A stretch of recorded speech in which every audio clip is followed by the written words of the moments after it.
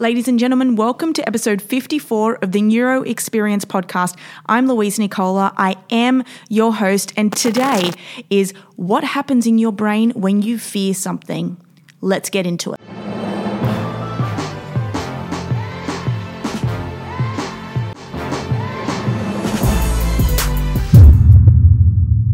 What's up, guys? I'm at the Everlast headquarters checking out the new gloves that they've got here. If you follow me on Instagram, you'll see all the videos that I put up when I come in here in the stories. I like to have a bit of fun with the gloves and with this boxing man that they've got here with all of the famous boxers' signatures on it. It's quite fun being in this office.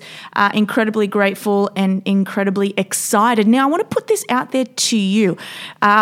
Podcast is picking up. People are loving it. People are learning, which is the most important thing. I'm going to start interviewing influencers. And when I say influencers, I mean people who actually are doing amazing work in the space of mental health, physical health, spiritual health, any type of health. If you can recommend anyone who thinks, anyone that you think would be absolutely brilliant on this podcast, even having a great banter with me, please let me know. I'd be interested. I'm looking for psychiatrists, sexologists. I'm looking for boxing coaches. I'm looking for top-notch people who can deliver brilliant content and can also have a conversation with me, which sometimes is proven to be a difficult task.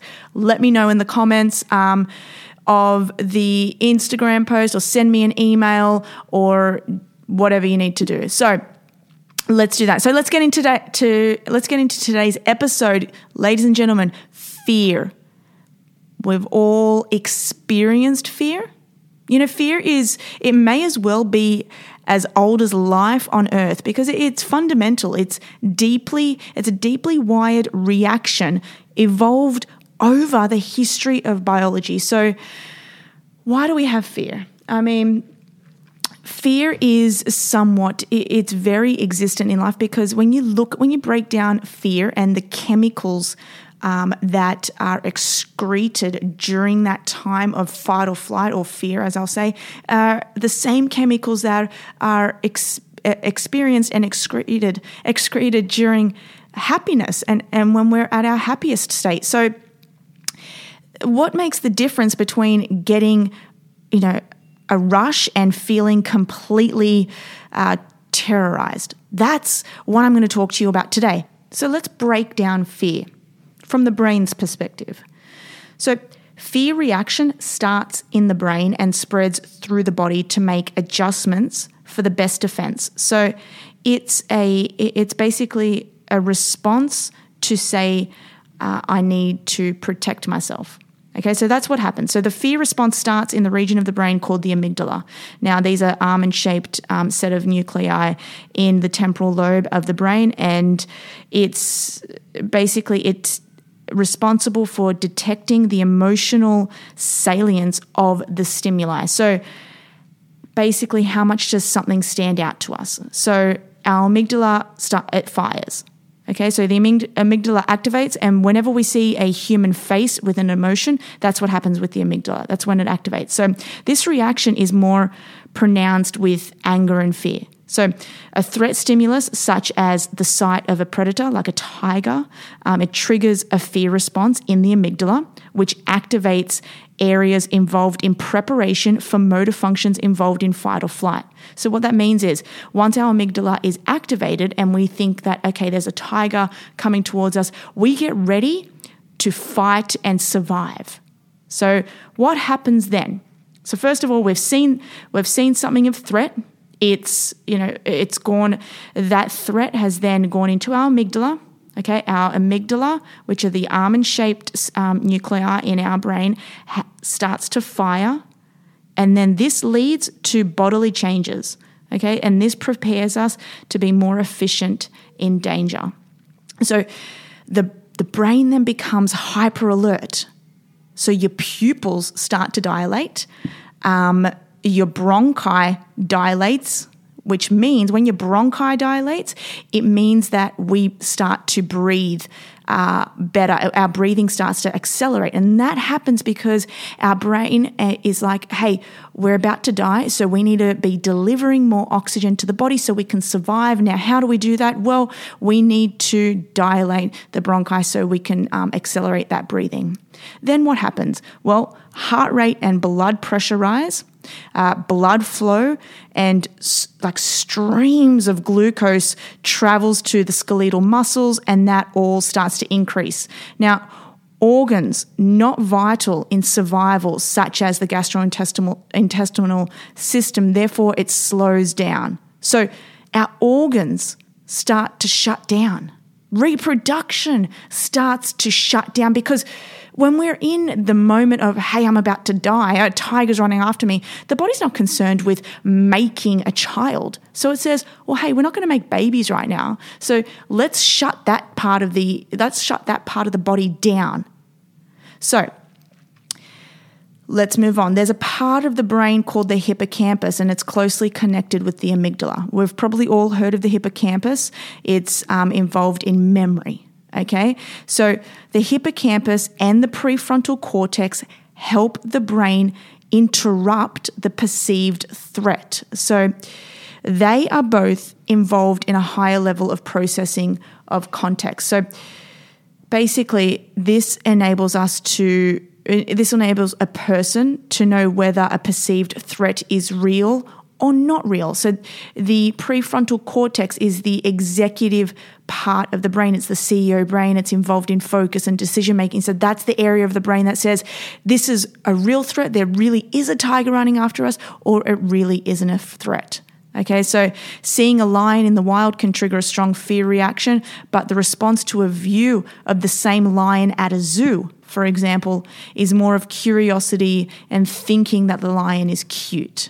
So basically, what I'm saying is that our thinking circuitry of the brain reassures our emotional areas of the brain that we are in fact okay and that we're not going to die.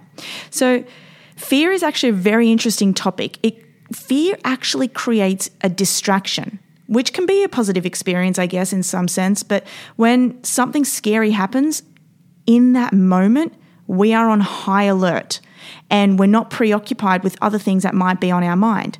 And that brings us to the here and now. So when we experience these frightening things with people in our lives, we often find that emotions can be contagious in a positive way. So we are social creatures. Us humans, we are social creatures, and we're able to learn from one another. So when you look over to your friend at the haunted house and she's quickly gone from screaming to laughing, socially, you're able to pick up on her emotional state, which can positively influence your own emotional state. So while these factors, context, distraction, social learning, have potential to influence the way we experience fear, our biggest learning and theme that connects all of this together is our sense of control. So when we're able to recognize what is and isn't a real threat, that's ultimately the place where we feel the most in control. That perception of control is vital to how we experience and respond to fear. So why am I bringing this up? Why is it such a hot topic? Because a little bit of fear protects us from danger, okay? But too much of it can cause serious psychological discomfort and, in some cases, mental health problems, which is what I see on a daily basis. So if we now know that the amygdala is the first thing to fire whenever we see something and whenever we're fearing something, if that's the first thing that fires, then how can we learn how to shut down our amygdala so we can overcome fear? I'm going to teach you that now. First and foremost, if we want to shut down our amygdala, the first thing that we can do is start asking tiny questions. So, like I said before, your amygdala plays a heavy role in your fight or flight response. It's a physiological reaction to something threatening. So, your big dreams aren't the problem. Whatever it is that you're fearing, your opponent, your mother, your father, the world, the traffic, going to work, being late. That's not the problem. That's not what you're fearing. Your amygdala is the problem. And you can turn your amygdala off by asking small questions. So when I decided that I wanted to excel in my career, for example, I didn't start out with the question like, how can I help my company revolutionize the world? No, that question would terrify even the most capable person. Instead, I took a step back and asked tiny questions. I thought about things like, what's one benefit that I can do to help deliver to my audience? Or what can I do for 10 minutes every single day that will bring me closer towards completing my project? These tiny questions aren't intimidating at all. In fact, they're quite doable. So we need to be able to eradicate fear by taking small, relentless steps. So once you start asking yourself tiny questions, then you can start taking tiny actions. And this is all about tiny. The key is to pick things that are small enough to keep your amygdala from getting in the way. Okay? Remember, amygdala, those tiny little almond-shaped things in your brain, we want to be able to calm them down. Now, if we calm them down, we won't have the same emotional response to the fear. Okay, so when you put yourself up against a mountain, the big steps you're forced to take will trigger your flight or fright response, right? And this will ultimately lead to stress and burnout. So if you want to achieve a massive goal, start to break it down into tiny little steps, because these tiny little steps tells your brain that, hey, I can do this. Hey, this is easy. And that keeps your amygdala nice and calm. So you're not going to get into that hyperactive, responsive, stress, fearful state. Last but not least, in order to calm our amygdala down, we have to train our brain to visualize. So to get yourself to do something that scares you, you need to be able to visualize yourself doing it first, because we want to prepare our brains. Remember, our brains they don't want to be in a situation where they don't know what's happening, okay? It doesn't want to be surprised. So you need to visualize whatever your goal is over and over, because repetition is how your brain masters new skills. And if you consistently visualize whatever goal this is every single day, you'll start to mentally master the action. Then all your body has to do is basically follow through. Yes, it's that easy. That is exactly what I'm saying.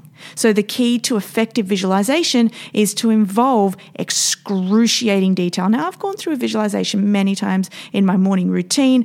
I discuss visualization in probably 50% of my podcast episodes because it's so important to mastering any skill or even mastering life performance. So you need to visualize what it's going to look like. Whatever your goal is, visualize what it's going to look like just as much as what it's going to sound like and feel like and emote like. What are these? Yes, they're our senses, guys. We want to involve our senses when we're visualizing. So you need to be able to imagine how you'll react to different possible scenarios, including the worst possible scenario. For example, what will you do if you fail? What will be the alternative actions to this if you fail? How will you feel if you fail? When you mentally train yourself to deal with potential failure, you won't give up. When that bump in the road actually happens, you'll be better prepared. And this calms our amygdala down. So guys, apply these concepts to big and small goals. So remember, it's not your fear. It's the way your brain reacts to it, and it's all a mathematical equation. So if we can learn to calm down our amygdala, because that's the first step in fear, if we learn to calm that down via asking it tiny questions and via visualization, then we'll have a better way of coping in our day-to-day life. We'll be able to reach our goals more effectively. And what will that do?